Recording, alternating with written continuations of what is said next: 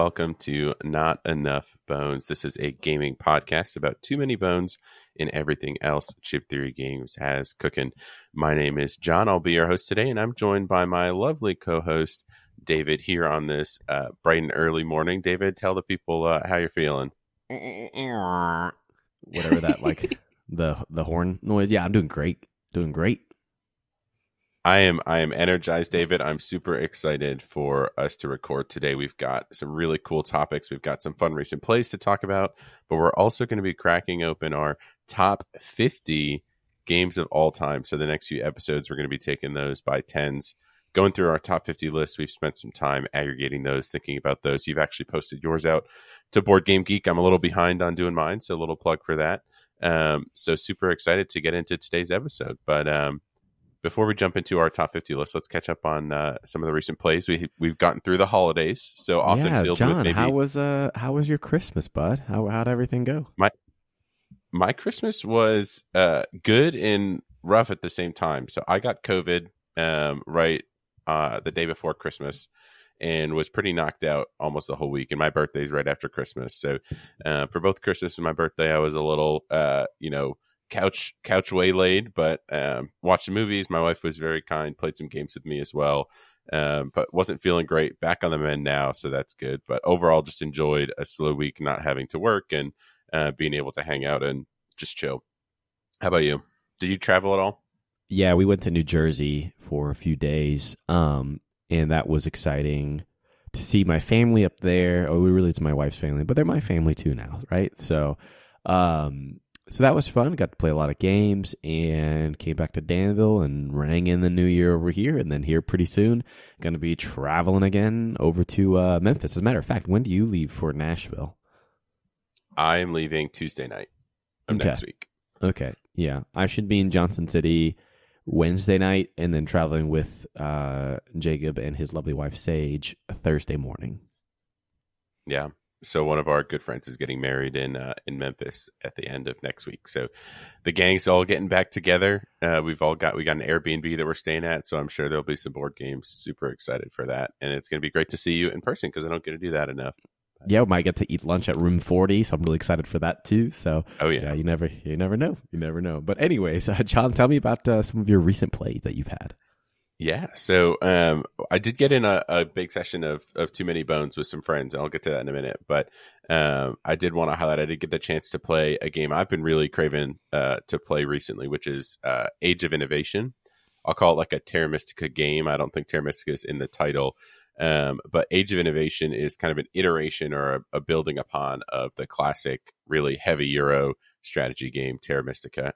Adds kind of a way where you're building your own faction at the beginning of the game as opposed to having preset factions. You're doing kind of a draft, which I think is really exciting. And then they add a few more mechanisms or things that you can interact with within the game that allow you to score outside of just the end game scoring and your faction board scoring, which I think also helps create play patterns that aren't repetitive.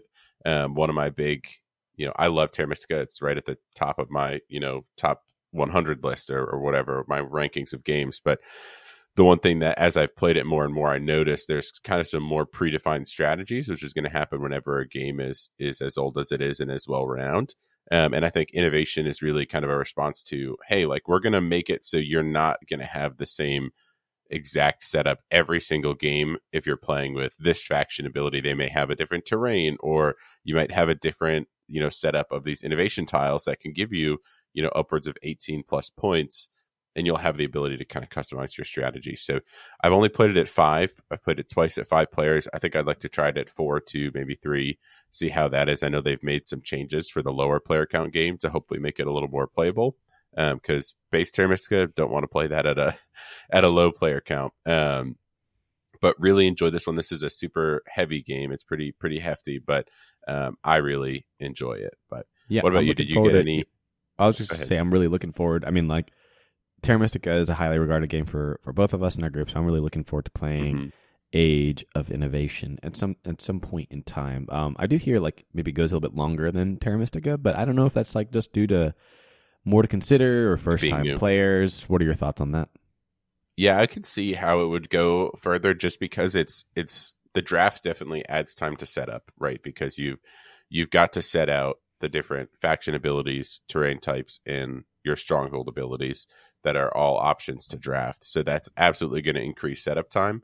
But once you're playing the game, I'd say it probably plays in about the same amount of time, maybe an extra few minutes per player, because there are some other things you can interact with. So you might have an extra free action or two. It doesn't feel like it's longer than Terra Mystica, because Terra Mystica is also a long game. So you're talking about the difference between 2 hours and 2 hours and 20 minutes or something like that. At a high player count like we were playing. Nice. Yeah, nice. Cool. We got a lot of plays over the holidays. My sister, who's stationed in Hawaii, her and her fiance came and stayed with us for a couple of days, and so we got in a lot of games with them, which was also nice. So just to highlight a few. So the first is the map pack for Ticket to Ride, UK and Pennsylvania. Shoo, John, have you played the Pennsylvania map? I've only ever played Ticket to Ride, and I think I've played Europe one time. Man, let me tell you, I think I played that map probably 5 times in the span of like a week, because, we're around family and you got to teach them something that it's like they can vibe with, they can handle. It takes like 2 minutes to explain. And so I thought, well, why don't we try this map? And it's so good because every time you claim a route, each route on the board has pre-printed different companies in whose shares you can invest in. So when you lay down a track, say there's 5 different companies that say, you know what, I want Erie, and you'll take an Erie share. And at the end of the game, not only do you, so over the course of the game, you score points for the tracks that you've laid. At the end of the game, you score points for your destination tickets like normal. But at the end of the game, you also score points for whoever has majority shares in each company. And different companies are worth different points. So, for example, like the Pennsylvania Railroad is worth 30 points for whoever has the most shares. But there's 15 shares, and so everybody's competing. And some other companies only have 8 shares. And so just throughout the course of the game, it's kind of this tension of like, do I diversify so that I'm at least competing in everything, or do I specialize in a few so to make sure I'm first in those? And it's very spicy. It's easier to get cut off in this map. The map is a little bit tighter than it is in like base Ticket to Ride. So really enjoyed that one. Love this map, and I'm excited to try the UK one. We also played Zoo Vadis. We played at 4 players, and let me tell you, I don't know if it's because we were at the convention. I don't know if because our friend Matthew was pouty on turn 1 of the first game we played. I don't know if it's because I sent out the bat signal and we played with randos, some randos in that second game. But this game of Zoo Vadis was electric. And then I also say that we played a second time, and boy, oh boy, is this game fragile. Holy cow. Yeah. It is, because it's just a game. It is pure negotiation, and it is one of those few one of the rare games where Reiner Knizia doesn't put up any guardrails and says like, hey, you want to do it? Do it. Whatever you want, like whatever deal you want to make. Mm-hmm. And so what that does is, unfortunately, in some aspects, the game doesn't have anything that says like, yeah, you want to give all your points to another player to make X deal? Sure, go for it. There's nothing stopping. The only thing stopping that is like the player should inherently themselves want to win. But if for whatever reason a player decides not to do that, the game can break. And so in our second game, we had a little bit of that going on. And so I think it is a game of high highs and a game of very low lows. And I think the high highs make it worth it, especially like in that 4-player game we had. I can't imagine with a 5th player it would have been even spicier. So really enjoyed that, and looking forward to revisiting Zoo Vadis maybe with you guys, because I think it takes a couple plays to build a meta, and once you have that meta, it can make things a lot of fun. And you just have to be kind of loosey-goosey with embodying that, like, hey, I'm not David in this game. In this game, I'm the armadillos, and like we're making deals, So And then I want to point out one other game, and that is Mangrovia. Now I sent you guys a picture of this game. Yeah. And have you ever heard of this game? I had not before you sent it. Yeah, I hadn't either until last year. I have spent the last year trying to find a copy. Found one on Board Game Geek for really cheap, and that was really great. And it is basically like to me, it felt like if Royals and Ticket to Ride and maybe, I don't know. I'll just say that. If Royals and Ticket to Ride maybe had a baby, there is no route building. And I don't know why it gives me that feel. Maybe because it's a little bit lightweight. But imagine a Ticket to Ride if you can build tracks, but in order to build tracks, every round, one player determined which color tracks can be built on. And in order to build the track, if you didn't have that color in your hand, like you couldn't build that track. That sounds really frustrating in Ticket to Ride. It works in this game. Like it's just like it's very good area majority game. So really looking forward to, like, thematically. I had a hard time explaining this game. Like, it's a very simple game, but there's no thematic rhyme or reason to this game at all whatsoever. You got birds. These birds that control what areas you can build in for some reason. For whatever reason, some spaces you want amulets and not goods. I don't know. But it was very good, and we played 2 back-to-back games in about an hour. So really looking forward to showing you guys this game. Maybe we can get it played while we're in Memphis this coming weekend. Love it. Yeah, that's one I'd love to check out. You always are pretty good at finding these random games. I don't know, maybe it had mainstream buzz at some time, but I had never heard of it. So I think you picked this one up at PAX. I think you saw. I thought I saw. Yeah, Did you get that in the trade? No, I didn't. Someone was selling a copy on Board Game Geek for like $10, and I was like, yes, immediate, send it. Yeah, really, really happy. And Sam she really enjoyed it. So that's always a plus whenever my wife enjoys whatever game put out in front of her. Yep. So absolutely, you'll see that influence on my top 50 games. For sure. A few picks for sure. But last thing we wanted to talk about before getting into that, I did get the chance to play Too Many Bones, and not only play it but teach it to some new friends. And David, I got a text that just warmed my heart. So yes. My wife is out of town at a conference for work this week, and so I texted my local friends here and said, "Hey, I'm going to be a bachelor, Tuesday through Thursday. If anyone wants to play some games, my place will be free. Would love to hang out." Right. I get a text like 30 minutes later from our good friend Andrew, who's kind of recently joined our game group this last year. And he's like, "John, I'd love if you want to teach me a Chip Theory Games game." And I was like, "Andrew, I would love to do that. It would be my pleasure to have Too Many Bones set up on the table ready for you to go." And then I roped in my buddy Matthew as well, who's played, I think, twice since, once with you and me, kind of the first time I played. 1.5. Once again with 1.5, call it.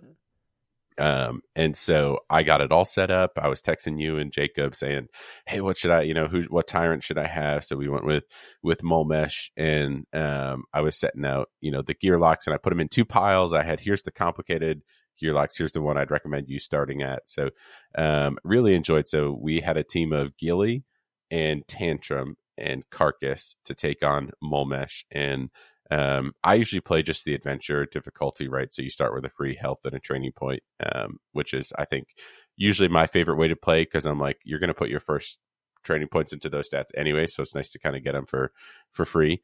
But we absolutely crushed it, David. I think I'm used to playing at 1 or 2, and so playing at 3, I could definitely feel the difficulty was a little lower, just because of the amount of people you have on the board, and also the fact that, one, they're really good gamers, like they're smart people, they picked it up really quickly, and I was realizing just how powerful like Gilly and Tantrum are with their raw attack value. I think my buddy Matthew, his first item was the item that lets you ignore a single bones per training attempt, and so he got all the way up to 5 attack really quickly, and was literally just chopping things like Tantrum would do. And it was just really enjoyable. I think I kind of approached the teach in a way where I gave a general overview of the game of like, hey, here's what we're going to be doing. We're going on an adventure. We're going to be going through these encounters day by day. Yep.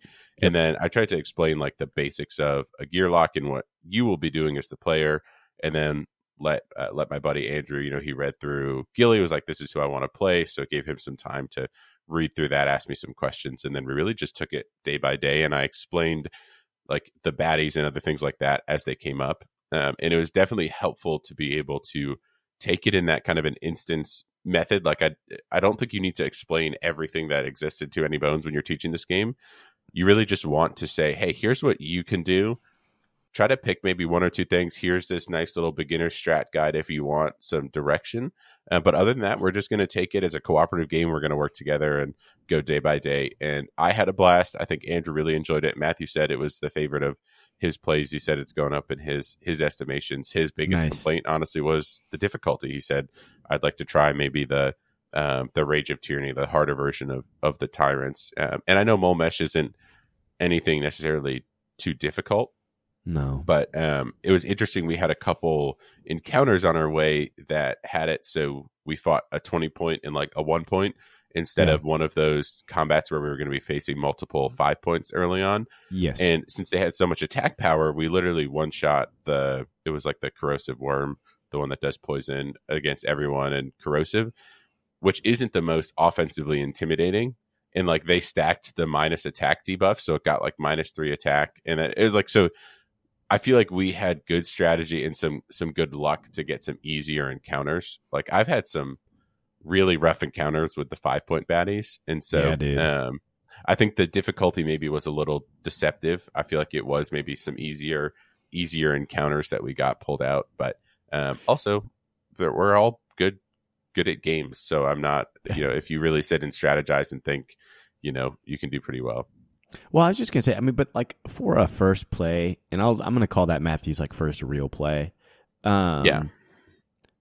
It like you almost kind of want that, like to just like here is the game, and you get to experience it. You Yep. don't want like the frustrating, like, oh, we lost this encounter, we don't gain any skill points, and we have to, continue the day counter so that Mhm. it's like the difficulty is increased and we didn't level up at all. So like, I think that's actually good for a first play. And difficulty, I mean, that's easy. That's super easy to adjust. I mean, swap out Momish for like Genfix or something, and this is Oh, a man. whole nother ball game. I don't know if you started on like adventure mode or like what did you start where like everybody gained a skill point and a health chip at the beginning, maybe? Yeah, or that's where I usually play, just because I Yeah. think you want to be doing that anyways, and Mhm, it's not mhm. necessarily exciting to say, "Hey, I'm going to spend my first training point in health." Right? Yeah, I was playing yeah. Carcass. I don't know if I mentioned that. So that was fun to also kind of learn and play a new Gearlock. Although Yeah. he was kind of challenging to me, man. I feel like I was not understanding him until Mhm. kind of the end, because Yes. you have to kill baddies to get meat hooks, and then you have to spend baddies from your meat hooks on almost all of your skills. But then if you're Mhm. spending baddies from your meat hooks, you're not cooking recipes with them. So Yes. it's just like, how in the world am I getting more baddies? And I think I was slowly getting around to understanding there's some skills that let you, do that during a battle, etc. But Yeah. with my party mates just one-shotting everything, I wasn't getting a lot of kills. But what I ended up really going for was the Hunger Strike ability. I thought this was a really unique one. I don't know if you remember this off the top of your head, but Carcass basically rolls a dice and does a base 1 or 2 damage. He does have one side that has a bones, plus the difference between his max health Mhm. and current health.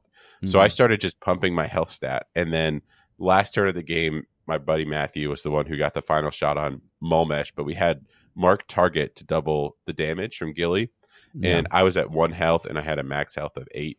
And I rolled, just for fun, I rolled to see how much damage I would have done. And I would have done like 23 damage in one attack between my attack Phew. dice and mark target, doubling it. So he could definitely pop out some damage, that's for sure. But interested to play him more. I think he would benefit from a longer encounter and really understanding how Yeah. his game pattern works, and Mhm. trying to explain that to your teammates as well, and say, Mhm. hey, maybe we can take an extra damage here if I can get some things going here. It's going to help me out a lot. Mhm. So Mhm. just some things to know moving into another play. Yep. Carcass is great. I've only played him twice, and definitely the second play understood a lot more of what I should be doing, and also agree that it takes a little bit longer to get going because you're balancing Mhm. both your recipes and you're balancing having baddies on your player mat. So, but I think Carcass is great. And you got to play with Mhm. those brass mags; they looked gorgeous. I have not secured mine, David, but I I mean, they threw a look so picture good. on our Instagram story, just at the very end, because I think they added a whole lot. Matthew said he really enjoyed playing with them as well. Hmm. The production in this game is already great, but it just does add a little bit more character. One of our friends' biggest complaints about Too Many Bones, or the reason he's never tried it, is that he doesn't love that everything is kind of flat. They're all chips. It's all very kind of like one dimensional or 2 dimensional, if you think of it that way. Where he loves big miniatures games and loves to see all the detail and other things like that. I would argue that Too Many Bones is a beautiful production, just kind of in a different way. It's very Mhm. quality. It doesn't have the big towering miniatures until now. And let me tell you, some of those miniatures are pretty juicy and really enjoyed having those just to bring some character to it, right? You're not just a chip. You've got, this miniature that really helps kind of bring some fun and joy. Could you imagine if they came out with a Tyrant miniature pack? I feel like they've teased that, as a possibility. If they do that, absolutely, I would pick that up. I would pee my pants. It would be a little less useful than the brass mags if you think about it, because the Tyrant Battle is only 5-10% of your game. But I mean, I was telling Matthew that they're done with their content for Too Many Bones, and he's like, that can't be, because if they put anything out, there's so many people that are obligated to buy it, right? Like, you don't have everything for Too Many Bones and not buy whatever they come out with. And they've said they're done with expansion content. I know Too Many Bones 2.0 is somewhere in the near future. I'd imagine they're focused on Elder Scrolls right now, which is still a game I'm kicking myself for not backing, David. We'll see if I pick it up when it gets to retail. It was more of just like a time constraint thing for me, but definitely excited to see where that one goes. And then I think, it'd be cool if they learn, from Too Many Bones and maybe a little bit from Elder Scrolls to come back with a revised edition in a couple of years. Who knows? Yeah, if Chip Theory Games, if you're listening to this at all, Tyrant brass mags, make them slightly bigger so that you got these little gear locks up against big old Tyrant, and then they just one-shot them. You can just topple them over. Oh, come on now. Come on, man. My money is ready. Shut up and take my money, That's right. Yeah, that's great. Well, I'm glad you got to teach Too Many Bones and spread the love. Yeah, man. That is that game that we love so much. Converting some people. I'm excited for Matthew to now pick up his own trophy chest and exactly. Yeah, so it'll be great. It'll be great. So all right. I did get to break out the modular playmats as well, and I thought those were I've used those myself, but just for other people too. I think it's something like that is really helpful when you're playing with new people, because it just does a very couple simple things, like shows you that you can have 4 loot, and it gives you a little spot to put them, gives you a place to put your exhausted dice, your attack and defense dice that you're using, where your character dice got. I don't know. I felt that very helpful to organize mainly the kind of map board, the combat board or the battle mat, and some of the baddie piles and things like that. But also for the players, it was nice to kind of have that set up. I only have 2, so I let Matthew and Andrew use them. But I do think those are really, really good kind of upgrade purchase to help keep me organized. So nice. Well, I finally got my downstairs bathroom done. I've cleaned our downstairs, and I have that desk that I have down there for gaming. I have it now available again, so I can finally set up Too Many Bones and not have to worry about like table space or anything being occupied. So I will. Your recent play now has got me wanting to play again, and so I need to do that and maybe start dipping into Age of Tyranny and Rage of Tyranny. I organized my trophy chest, and I was like, I got everything. And then I look up at the very top, and I realized the chips for Rage of Tyranny, 40 Caves, and 40 Waves are still in their little boxes, and I just like shook my fist and I said, no, like I thought I'd organized everything. And so, one thing that was interesting, and maybe I didn't realize this, but I mixed all of the baddies from the expansions together by their type, like the way I have them sorted. And 2 things that I noticed with mixing the expansions. So one was I pulled out a baddie. It was a bog baddie, but it had like flame soak on it. And I was just playing the base mat. So I was like, I'm just going to skip this one and pull a different one, as opposed to having a baddie with useless abilities in the combat.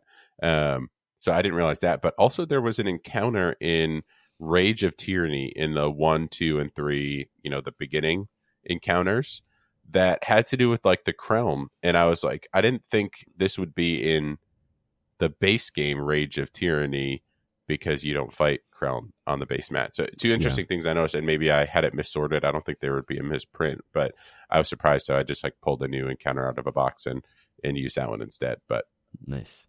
A lot of content when you mix it all together. You're like, I don't really know, like the loot piles, right? Like I don't really know what's going to come up. But there's a lot to keep up with. So, and you know what else? You know what else we keep up with is ranking our games and staying up to date, because we're huge nerds like that. So, John, unless you've got something else that you want to discuss, shall we, without further ado, jump into our top 50 games of all time?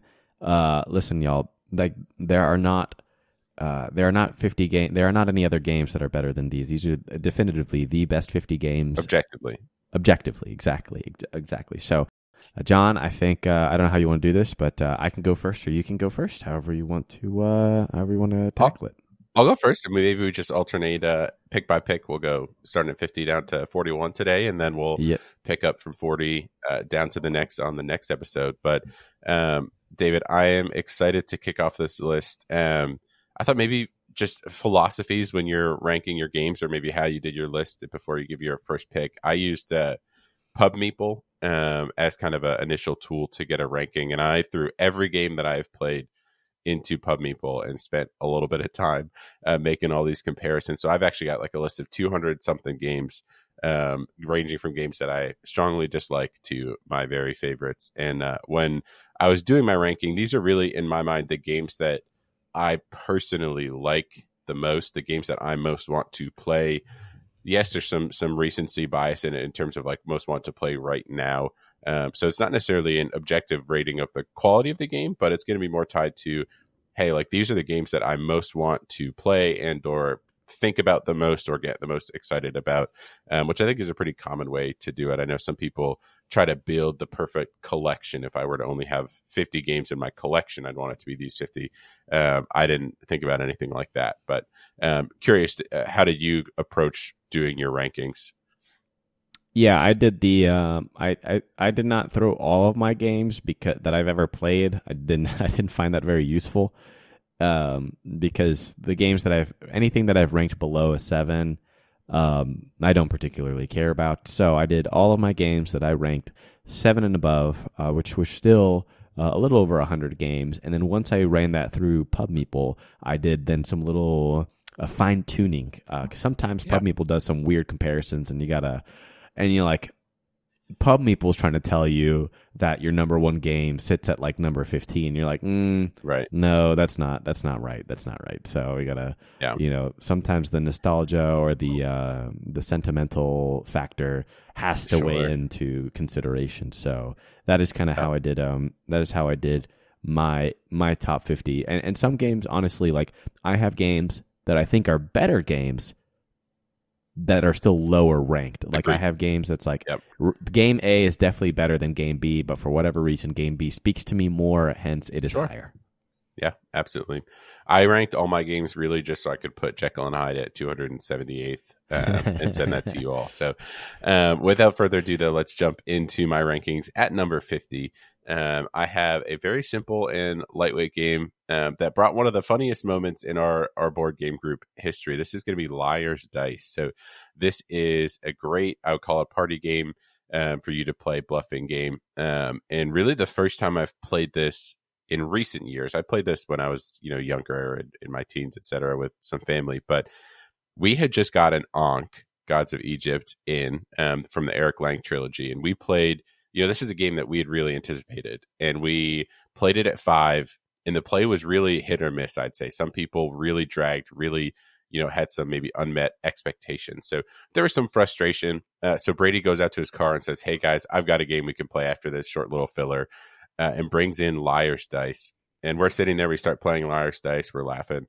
And Matthew, who is the one who spent, who knows, $400 something on Ankh, looks up at the table and says, "Guys, this is the most fun I've had all morning." And it just caused a lot of laughter because Liar's Dice is just a simple, fun, you can play with anyone bluffing game where there is obviously a lot of luck because it's dice based, but there's some good strategy to how you want to bid, how you want to call, how you're applying pressure to people. It has actually risen in my estimations. I was a little bit of a Liar's Dice hater for a little bit, mainly because our group was, really talking about it and playing it a lot as a filler. And I always felt like I got unlucky in it. And at the end of the day, I just kind of learned to embrace the craziness of the game and the luck, the swinginess, and just enjoy the time, get into the idea of like, call him out, or this is absolutely like, there's absolutely, 7 ones at the table, which there clearly aren't. But, this has risen in my estimations. I think it's just a great filler, great party game, always brings some laughs, especially if you can kind of get into the game a little bit more. Yeah, I like Liar's Dice quite a bit. Didn't make my top 50, but there's a variant that I would like to try, where if someone challenges you, you take your dice, you remove one, and then you re-roll your dice, and then see if like your claim ends up where it's at. Like, because you could be bluffing, but then like if it does, so that is a variant that I would like to try at some point. But I do love Liar's Dice. It's a goodie. Oh yeah. All right, so coming in at my number 50, another game we've both played is Fugitive. Fugitive is one of the first games that I played coming into the hobby. I went on to Board Game Geek, and not sure how I stumbled upon it, but the art just like really did something for me. That Ryan Goldsberry art, very unique. And it is a 2-player hidden movement game, basically with just cards, and it works so well. It tells a very fun story about some guy who's on the run and an agent who is after him. And if you can just like somehow manage to make it work, there's some mind games that happen, and like just over the course of the game, the options are dwindling to eventually, it always comes down to the last turn or two, and if the agent can guess, where you are. So my wife is a lot better at this game than I am, but I still have a lot of fun playing Fugitive. I have the old edition. I'd like to get the new edition and try out the shift system that they have in that one. So yeah, Fugitive. Great game. Yeah, I really enjoy Fugitive. I got to play this recently with my buddy Jacob, and it is just a very simple, straightforward deduction / hidden movement game. I find the Marshall player to be a little bit more enjoyable than the Fugitive, but we were talking about this yesterday with some friends, and I said that, and then Brady was like, "Oh, the Fugitive every day." So everyone kind of has their own Right. role that they like a little bit more, and it's a fantastic game. We got to meet Tim Fowers too at PAX.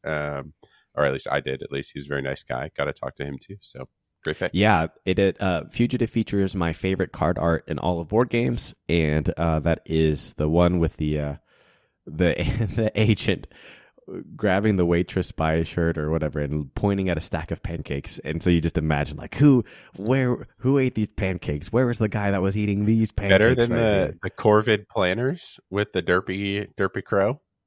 Yeah, well, no, 100. I love the Derpy Crow, but like I think just pointing at a stack of pancakes and just because the waitress does just have like great art. Yeah, the waitress like, hey, cute guy eating pancakes, but then the agent comes in, it's like, where's this piece of trash who is eating these pancakes? She's like, oh my gosh, I don't know, I just work here, so that sort of thing. So. I just work here. That's great. All right. Number 49 is definitely here partially because it's got a special place in my heart. So, David, I know we've talked a little bit about our origin stories within board games. So I always played games growing up, and not just the Monopolies, but I played, Dominion and Catan and a few other kind of entry-level games, some other games that I might talk about in some deep cuts in a little bit, maybe next episode. But when I moved to Johnson City, got relocated for work, made some friends. This guy invited me over for board games and was like, hey, I'm playing some board games tonight at my house. Feel free to come over. I just met him the same day.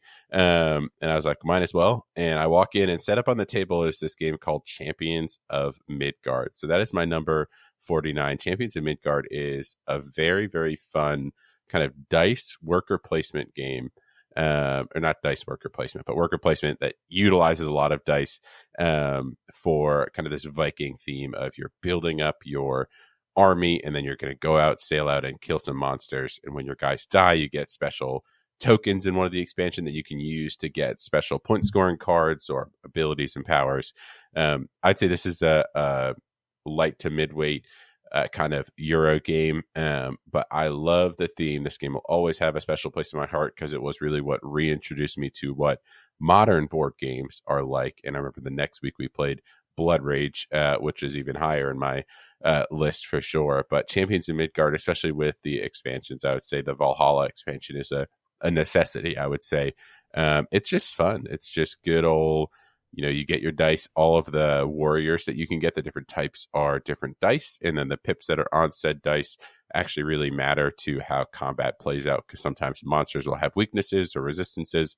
So you have to make sure you're using those effectively, building your clan up the way it needs to go. So this introduced me to the idea of asymmetric player powers and all that kind of stuff, some new kind of modern staples of board games.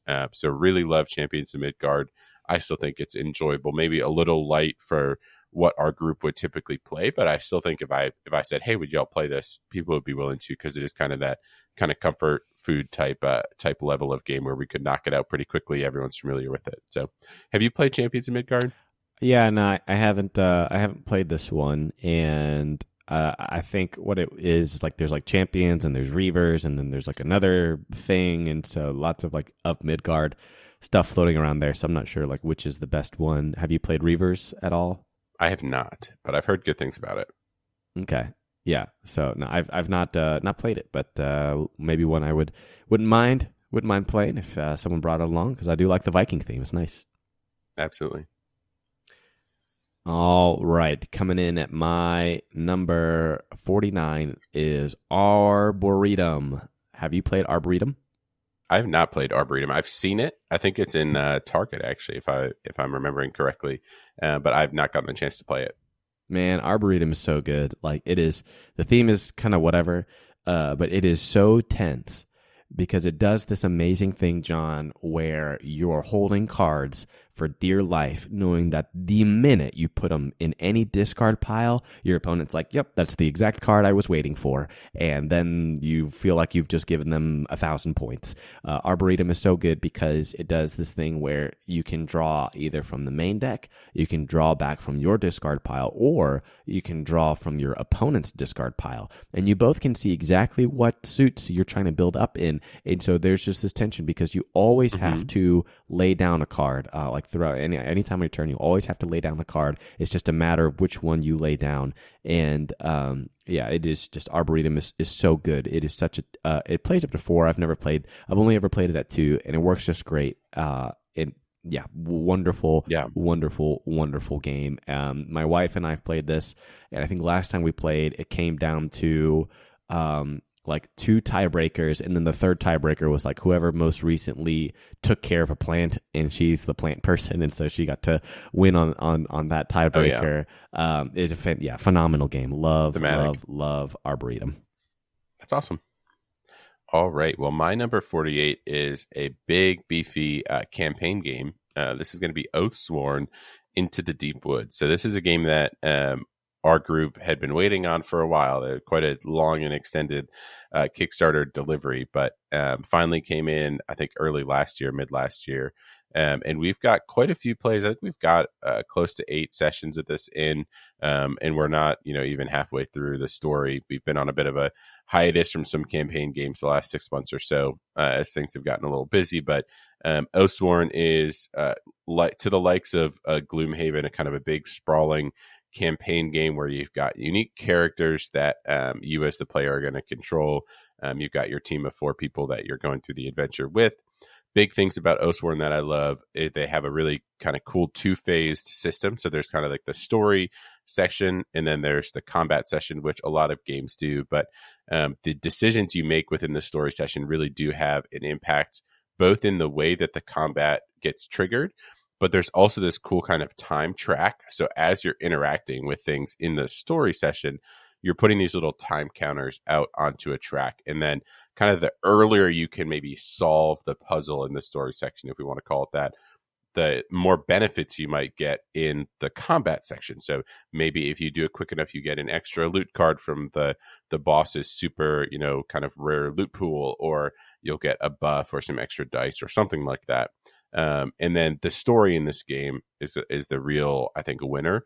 The combat system is pretty novel. It's exciting.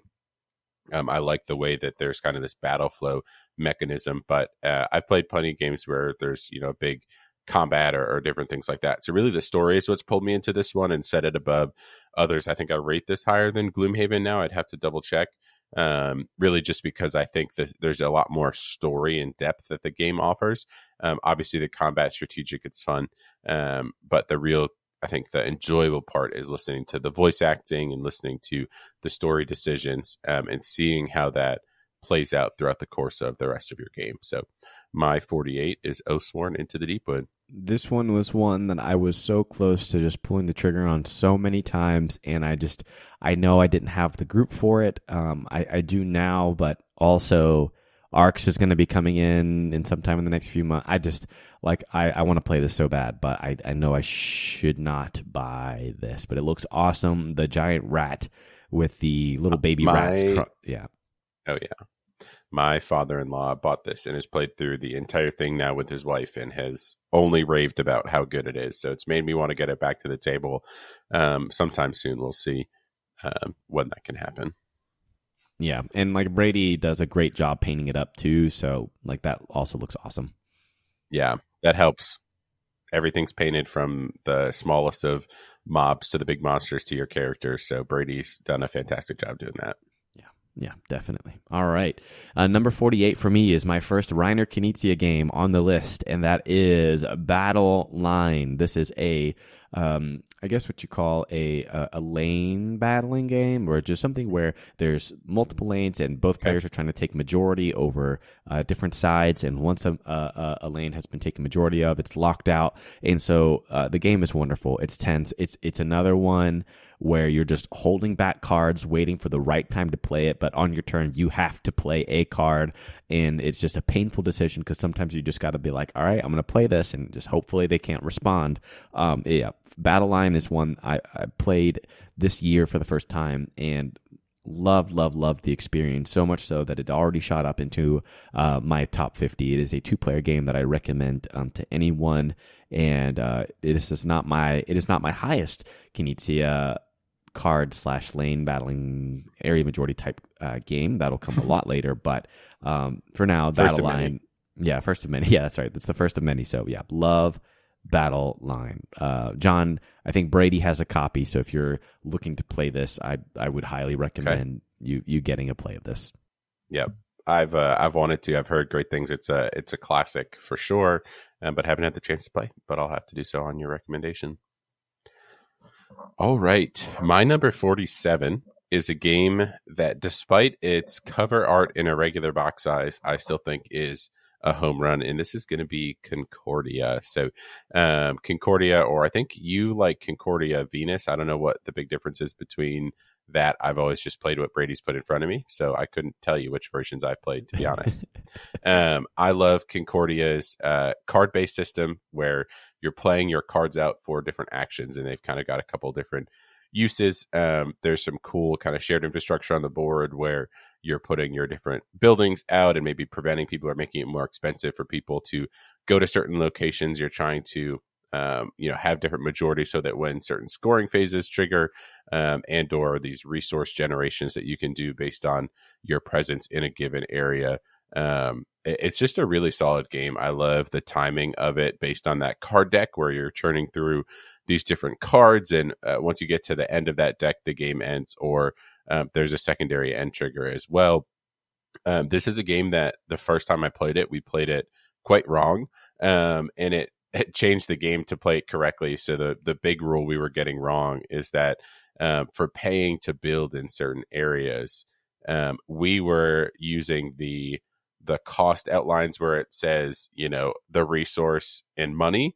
We were saying, if you have the resource, you can just pay the resource. If you have the money, you can just pay the money, not both. So there's kind of this really weird way where the resources were overvalued in what they could bring you, because we were basically saying, yeah, you can get around having to pay money to build in certain areas. So fixing that definitely made the game a lot tighter. And I've played it a couple times there. I really love the team variant in Concordia as well, but I know this one's on your list. I don't know where, so I don't want to spoil anything. But I really enjoy Concordia just as a really solid Euro game. Yeah, man, Concordia rips super hard. It's so good. Love it. I can't believe that despite Brady's major rules whiff, I mean, just one of the worst rules mistakes I've seen in a long, I'm over exaggerating, but despite that, still loved the system. For me, still, it is the hand management game as far as Euro games are Yeah. concerned. Love Concordia so much. Great pick. And yes, you Just have the been. tension of like, I'm going to keep the card in hand that lets me copy someone else's card until they play their, what's it called? The build card. And then everyone else is sitting around like, oh, well, this person still has their copy card. So I don't want to play this card yet because then they're going to get to you. It's just like there's so much good tension. And then you're able to pick up more cards from the market and, organize your deck and decide when you're going to pick all your cards up and go again. Right. I think it's just a very, very clever system. It is, yeah. It's insanely clever. The different maps. I love when there's like a game system and then you can apply it to different maps. And like that is one of my favorite things in all of board games is like different map packs and whatnot. So I have a few of them. And yes, you have played with Venus. I believe that is like Venus does a few different things. I won't go into details, but I think that's also like that's my preferred way to play it. Is Brady's? I'm almost positive Brady's preferred way to play. The Salsa expansion is also awesome. I love the forum tiles because they give you like some personal player powers. So yeah, great game, Concordia. Okay. All right, my number 47 is a fantastic little auction game, and that is For Sale. For Sale is one of those games that I introduced to people, to non-gamers, when they like, hey, what are some board games like? I think, hey, I bet you would really love For Sale because everybody understands buying low and selling high. Everybody understands that. And I just love the hilarity of, in one game, you can sell your outhouse for like $8,000.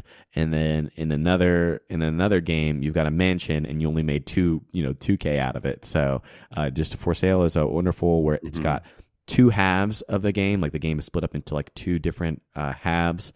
The acquisition of property half, and then the other half of actually selling the properties. I love when games have that kind of like two-part system.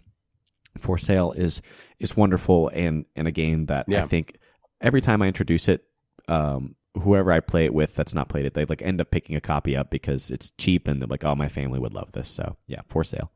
Yeah. I've not played this one, but based on your recommendation, we'll have to maybe get that in sometime. You've not played I do For like Sale? those kind of. What? No, it's on BGA, so maybe we'll have to play a game. But it sounds like one that would be more fun in person versus over online. 100%. Yeah, this is. You correct me if I'm wrong. I would recommend like prior to game night, just like a quick.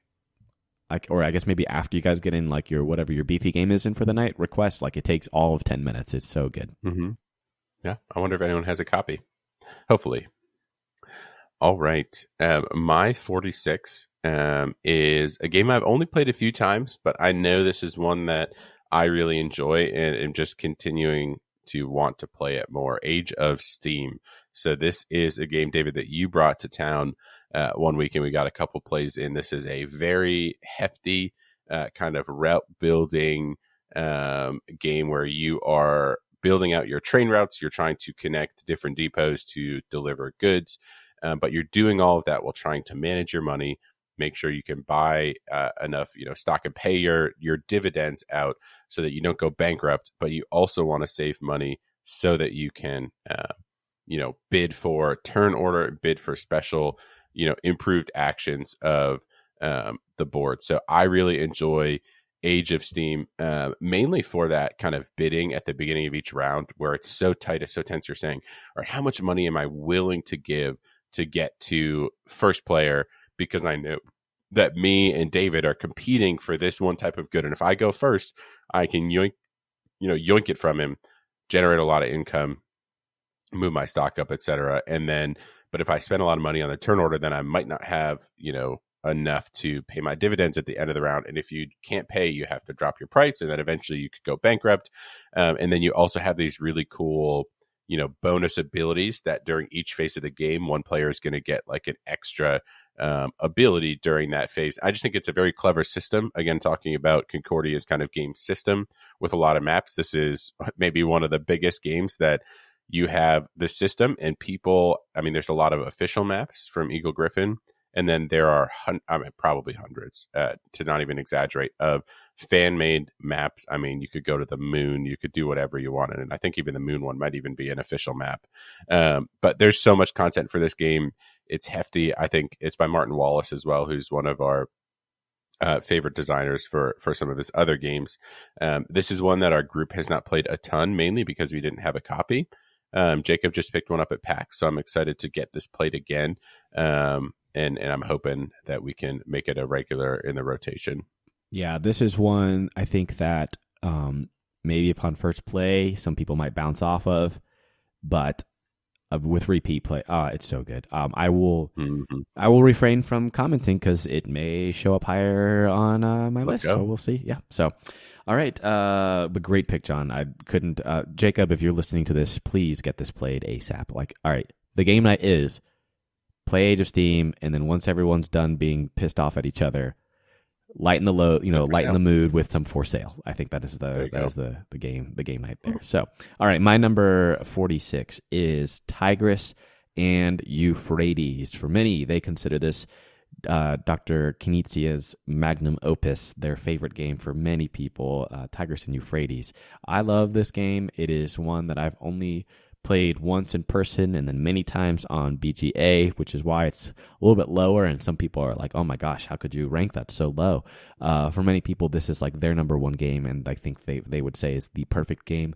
It's got a lot going for it. But all I will say about Tigris is that it's a very weird game to teach, to understand.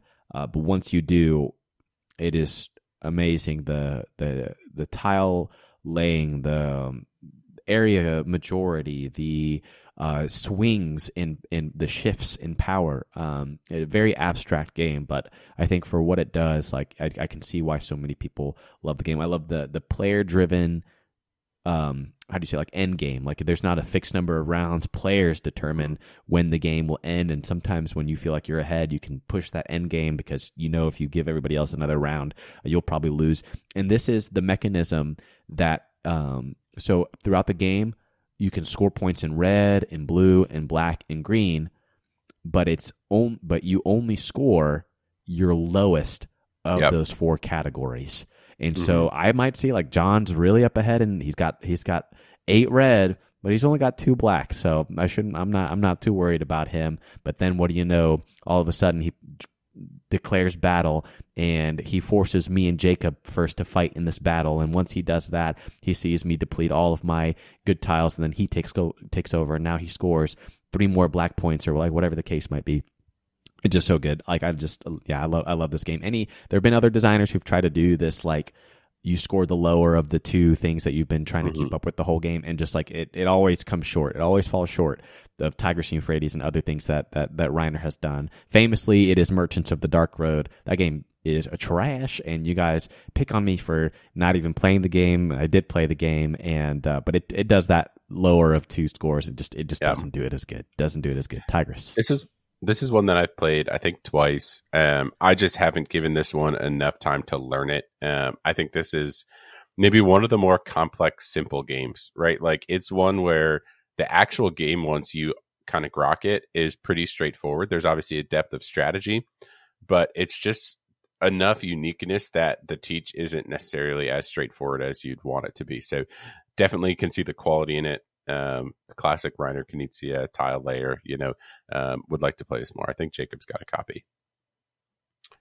All right. Halfway through, my number 45 here is a game that I talked about earlier that created a funny moment with Liar's Dice. This is going to be Ankh, Gods of Egypt. This is part of the Eric Lang trilogy. It's not my favorite game, but it's not my least favorite in the trilogy.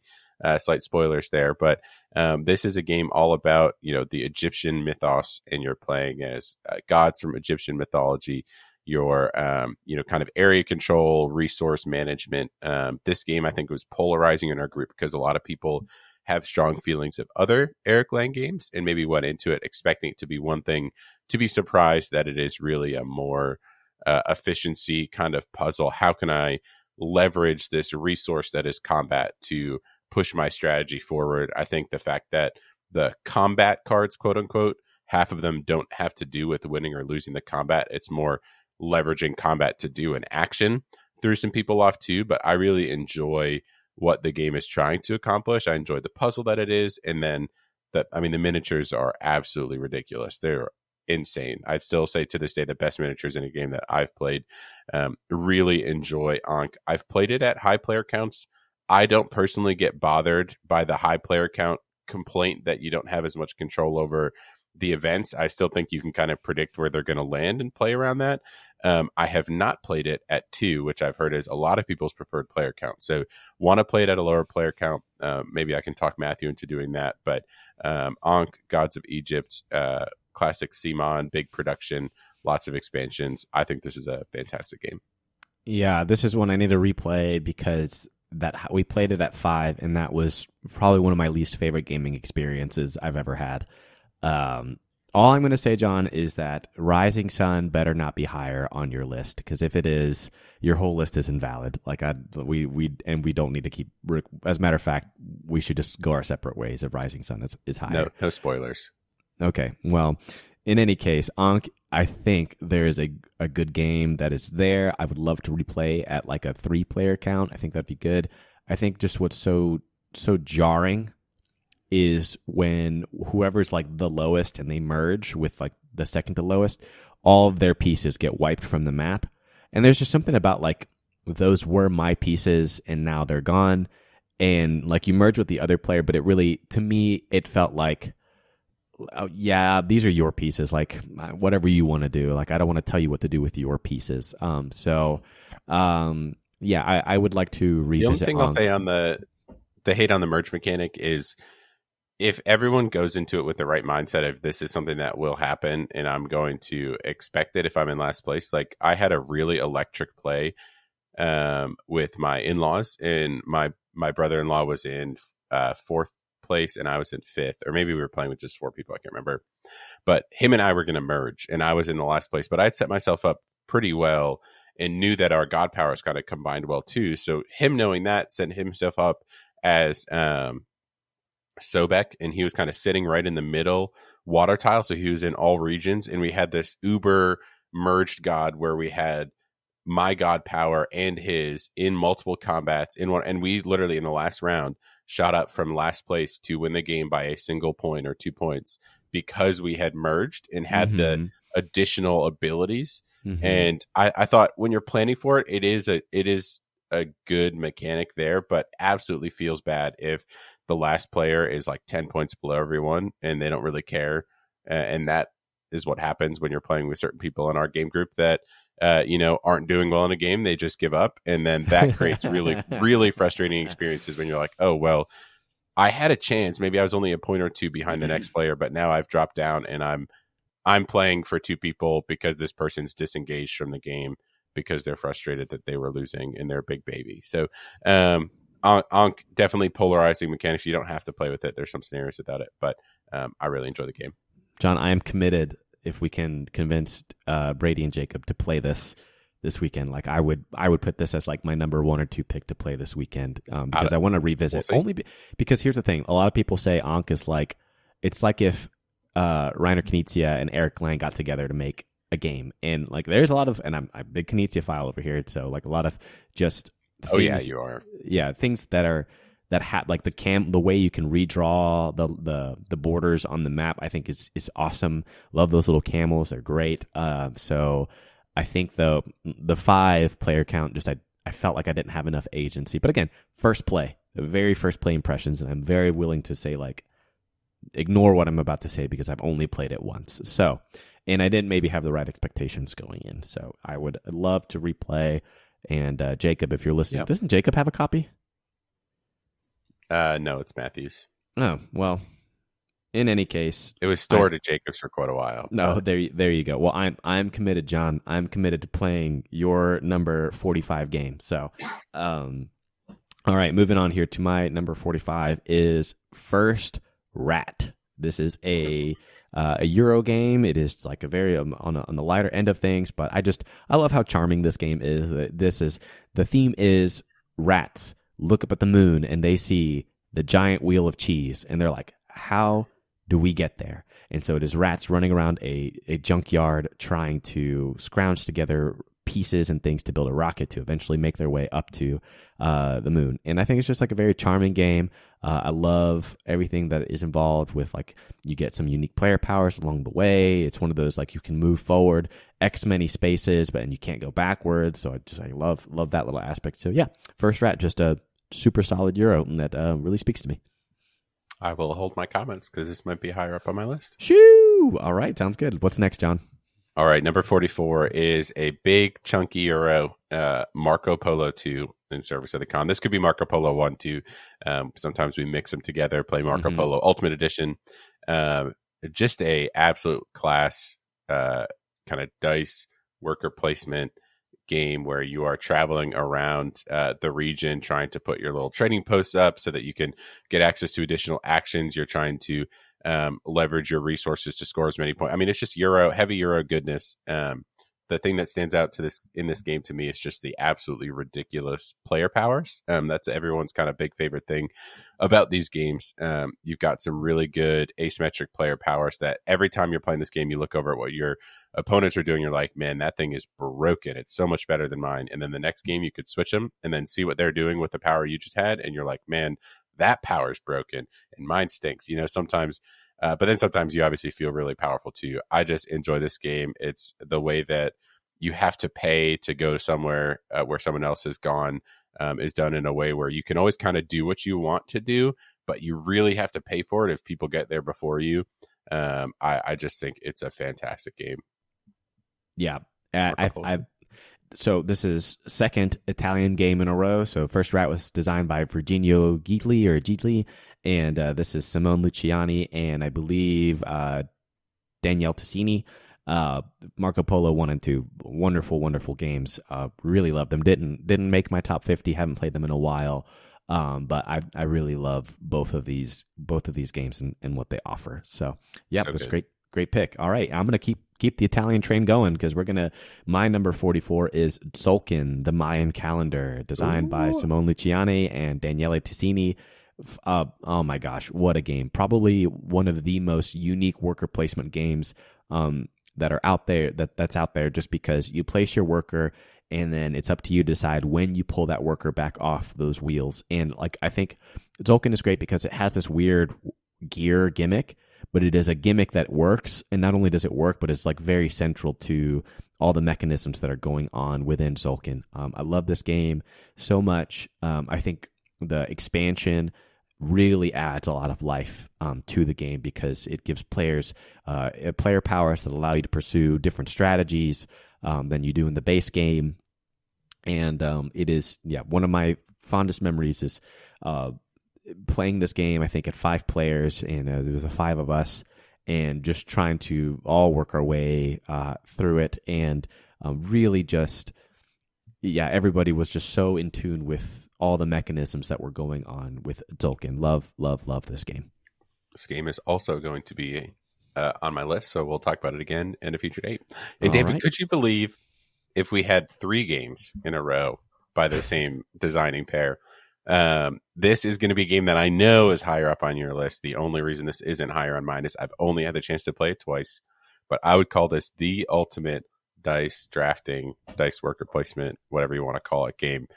Grand Austria Hotel, also by Virginio Gigli and Simone Luciani. I know this is a favorite of yours, so maybe save some additional commentary for when that pops up. But this game is just charming. I love the theme of this game. I love how you kind of roll those dice and assemble them out onto those actions. You can see what actions are going to be easier or harder to get, how that drafting goes throughout the round. And then just, I love the different characters, especially I think it might be an expansion that has some more celebrities or other things like that. I feel like I remember seeing some actual, real or fictional characters. Just very enjoyable, very pleasant game to play. I think the playtime is also a huge plus. I don't think this one overstays its welcome, which is for me a really important part of a good Euro game is the playtime. And I think this one you can play pretty quickly, is also good at a lower player count, which sometimes is also difficult for Euro games. So lots of good things to say about Grand Austria Hotel, but I've got a feeling this will be up on your list, and we can talk about it a little bit more then. Yeah, I'll just comment on the playtime thing is that my wife and I, we can play this in an hour, and it's a lot of game in such a short period of time. So love Grand Austria, and I will hold my tongue. But we got the Italians back Come on. back to back to back to back. So, John, would you believe that if we had 4 Italian? I'm joking. No. Don't, Okay. All right. My number 43 is a game that is new to the list, new that I played this past year in 2023, and this is a game that I've exclusively played on Board Game Arena, and that is a card game, Wizards of the Grimoire. Now, Yes.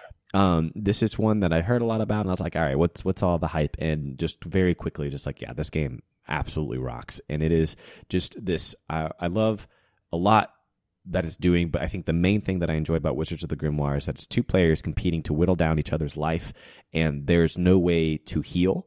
And so the tempo is always just go, go, go. Go. And so if there were ways to like gain life back, I think the game would drag. I love how like in one game you might be able to combo a card one way, but then in the next game you take that same card and combo it with another card a different way. I think the drafting is a lot of fun. I mean, out of a pool of 70 unique cards, you're only going to use maybe 6 to 8 cards over the course of the game, and you're only going to see maybe like 12 or so of them, or maybe a little bit more. But in any case, yeah, Wizards of the Grimoire, just fast-paced card dueling game that I think works really, really well. Some people might say it's a little too balanced because the game always comes down to like, one player has like 3 health points or 6 health points left, and the other player has only like 2 left. So, whatever. But in any case, love this game. Love it.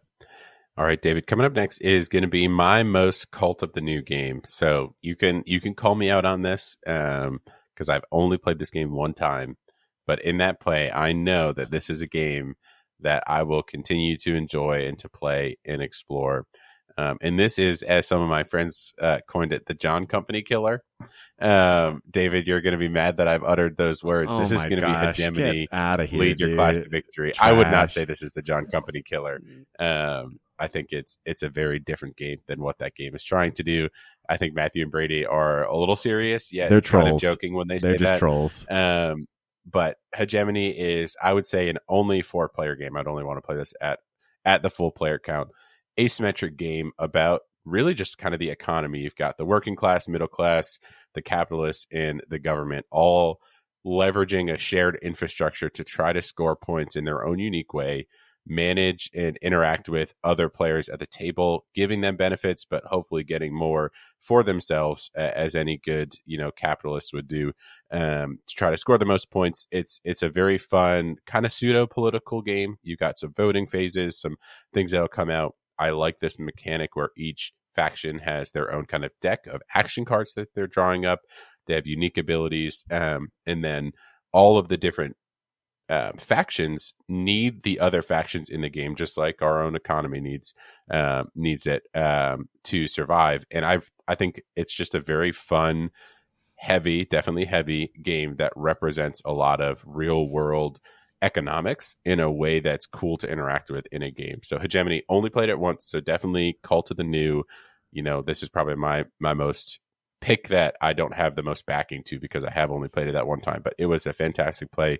Really enjoyed it. I know you haven't played this one, but it's a real good time.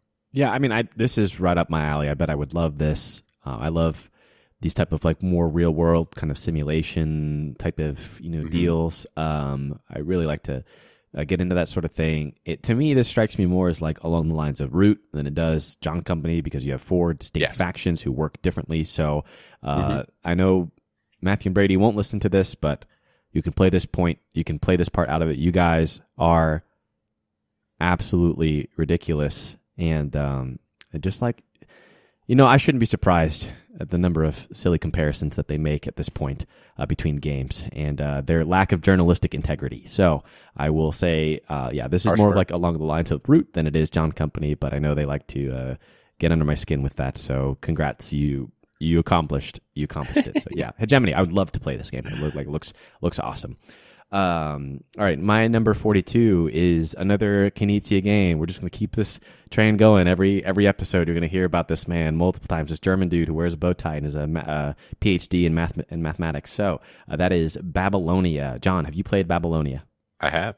Okay. I won the game I played too, actually. Hey, how about that? So yeah, Babylonia is a great game, another tile-laying game, a spiritual successor to Samurai, which I also think is a phenomenal game. Babylonia, what it does though is it it does this thing where as you're laying tiles, you get to score majorities around these cities. But the thing is, like every time you score cities, if you've already scored a city, you rescore them. Like you recount your points for the number of cities that you've already claimed. And so it's like it snowballs. And so the players who are most strategic and clever in their tile placement can really come up ahead. I love the player powers that you can acquire in this game. Yeah, Babylonia is just a phenomenal time. It plays well at 2, plays well at 3, plays great at 4. Love this game so much, and looking forward to introducing some more people to this game. Very abstract, no theme, typical Knizia in that fashion. So there we go. For sure.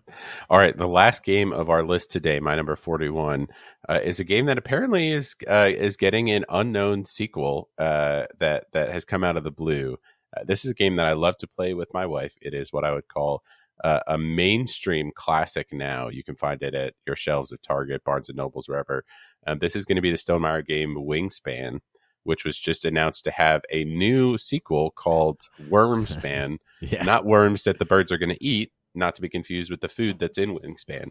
This is about dragons, the new kind of sequel. But Wingspan, I think, is a very fun game. I know it's lighter. It's definitely propped up here based on both the Asia 2-player version, which I think is very sharp, and a good iteration of base Wingspan, but also the fact that my wife will play this game with me pretty much whenever I'd like to. So I know it's not the most hefty game out there, but hey, even heavy gamers have to enjoy some lighter games every once in a while. But this is a great one. Art is beautiful. It's a fun, combo buildy kind of engine building game. Just played it over the holidays with my wife. Really enjoyed it, and I've got a lot of great things to say about Wingspan. I don't know if I'm gonna be interested in this Wormspan at all. The theme isn't really for me, mainly because I don't think my wife would care to play a game about dragons versus birds. But I don't know. John, tell the people what one word did you describe Wormspan as? Oh, I don't know. What did I say? Starts with mid. Oh, Middington. Yes. Yeah, this game is straight Middington, dog. Wormspan is Middington, not Wingspan. Wingspan's great, but Wormspan, come on. Yeah, that's the thing. I don't know who that's for. Like, yeah, the dragon theme. Like the thing about like Wingspan is one of those rare games that like broke out of the mold of the hobby gaming sphere, and like just normal people, casual non-gamers like will have played Wingspan and like might have a copy of Wingspan in their home. As a matter of fact, multiple of my friends have a copy of Wingspan now. It is good. Like I love the whole thing of like you start out the game with 8 action cubes, and so you take 8 actions your first round, but by the end you only have 5, but your actions have been so developed that each of those 5 actions are the equivalent, more so than your 8 actions that you took in the first round. And I love that tension of like, all right, last round I only have 5 actions and I need to make them count. And I really love Wingspan. I think it's a phenomenal game. I don't think it made my my top 50, but I mean, like, it's one of those first games when I'm teaching. I'm introducing games to people new to the hobby. I'm like, hey, we should play Wingspan, because it's one of those that's I didn't know games could do this. Like, I didn't know you could have this much fun playing a board game. So yeah, love Wingspan. I think it's a fantastic pick. So all right. Absolutely. All right, to round out this episode, this list is the third Knizia game in this first 10, and that is one of my favorite auction games, and that is High Society. John, we played High Society at PAX Unplugged. This is a good one. Yeah, I love. I mean, and we only played at 3. I think it's even better at 4 and 5, but still love it at the different player counts. High Society is a game where you are trying to acquire the most luxury goods and be the richest by points, but prior to scoring your points, before you ever get to the scoring phase, everybody shows how much money they have left in their hand, and whoever is the poorest automatically is eliminated and does not get to compete for points. So it doesn't matter how rich you are. It's so thematic, David, because in High Society, it's like, who's the fraud, right? Who's here that's bought all the nice stuff, but they didn't save any money afterwards, right? You can go buy a Lamborghini, but if you're in debt up to your ears and you got no capital to float around, get out of this High Society. You're not one of us. Game. I think it's great. It's very tense. I think my favorite part, and I'm stealing your part here. I'm sorry. I'm just go for it about this. the way that the money cards work, where you cannot make change and you're forced to spend what you bid. When you're first playing, you don't realize how important that is. But later on, you're like, if you've saved your 1 or your 2, later on, you can snipe things where you're like, you put out this and the person's looking at, dang, the lowest card I have is my 8. Like, this isn't worth 8. But, or you can beat somebody by just that small bit. So I think the way that the money works in the game, fantastic as well. Yeah, and this is a game that I've introduced to lots of people. You can play with non-gamers and gamers alike, and it works just as fine either way. I mean, there's definitely, there's the huge randomness in how the cards come out, because as soon as the 4th green card comes out, game is over. And who's to say that you flip over one card, it's a luxury item, and then the next 4 cards are just greens back to back to back to back. And so, that can happen, highly unlikely, but still, nonetheless, it is you get it played in like 15 minutes, but it packs a lot of punch in that 15 minutes. I also love, you're not just auctioning for like things that you want. I love the mechanism of, hey, there are negative cards in this deck, and you're auctioning to not get them. You're bidding to not get them. And whoever takes it, they get their money back, and you force everyone else. And so sometimes you play this little game of chicken, like, I wonder if I can make this go around just one more time, get everybody to spend just a little bit more money, or like, I can't take this right now because, like, what am I going to take this and like make Jacob pay money, but then John doesn't have to pay anything? Just like, yeah, there's a lot of good that comes out of High Society, and one of my favorite bidding games, especially from Reiner Knizia. So yeah, that is my number 41. Awesome. Well, David, we have gone from 50 to 41, starting our top 50 games of all times. I know, listeners, this isn't just Too Many Bones focus. You'll probably hear some conversation about that maybe on our last episode of our top 50 list. We'll see.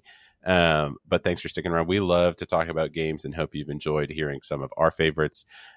David, if the people wanted to let us know what some of their favorite games were, give us their thoughts on their favorite Simone Luciani and Knizia games, because clearly they're very prevalent in our list. Where could they reach out to us?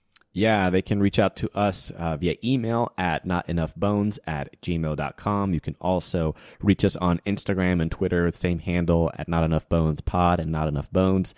Please reach out to us. Let us know what you think about this list, and any other thoughts on our Too Many Bones content. Would love to hear from you guys. So other than that, we also want to say a big thank you to our good friend Jonathan Allen Wright for our intro and outro music. Please go look him up there on Spotify, Apple Music, or wherever you listen to your music. But yeah, I think that'll do it for us. My name is David. Thank you guys for listening. We got John over here. Thank you guys for taking time out of your day to spend a little bit of time with us.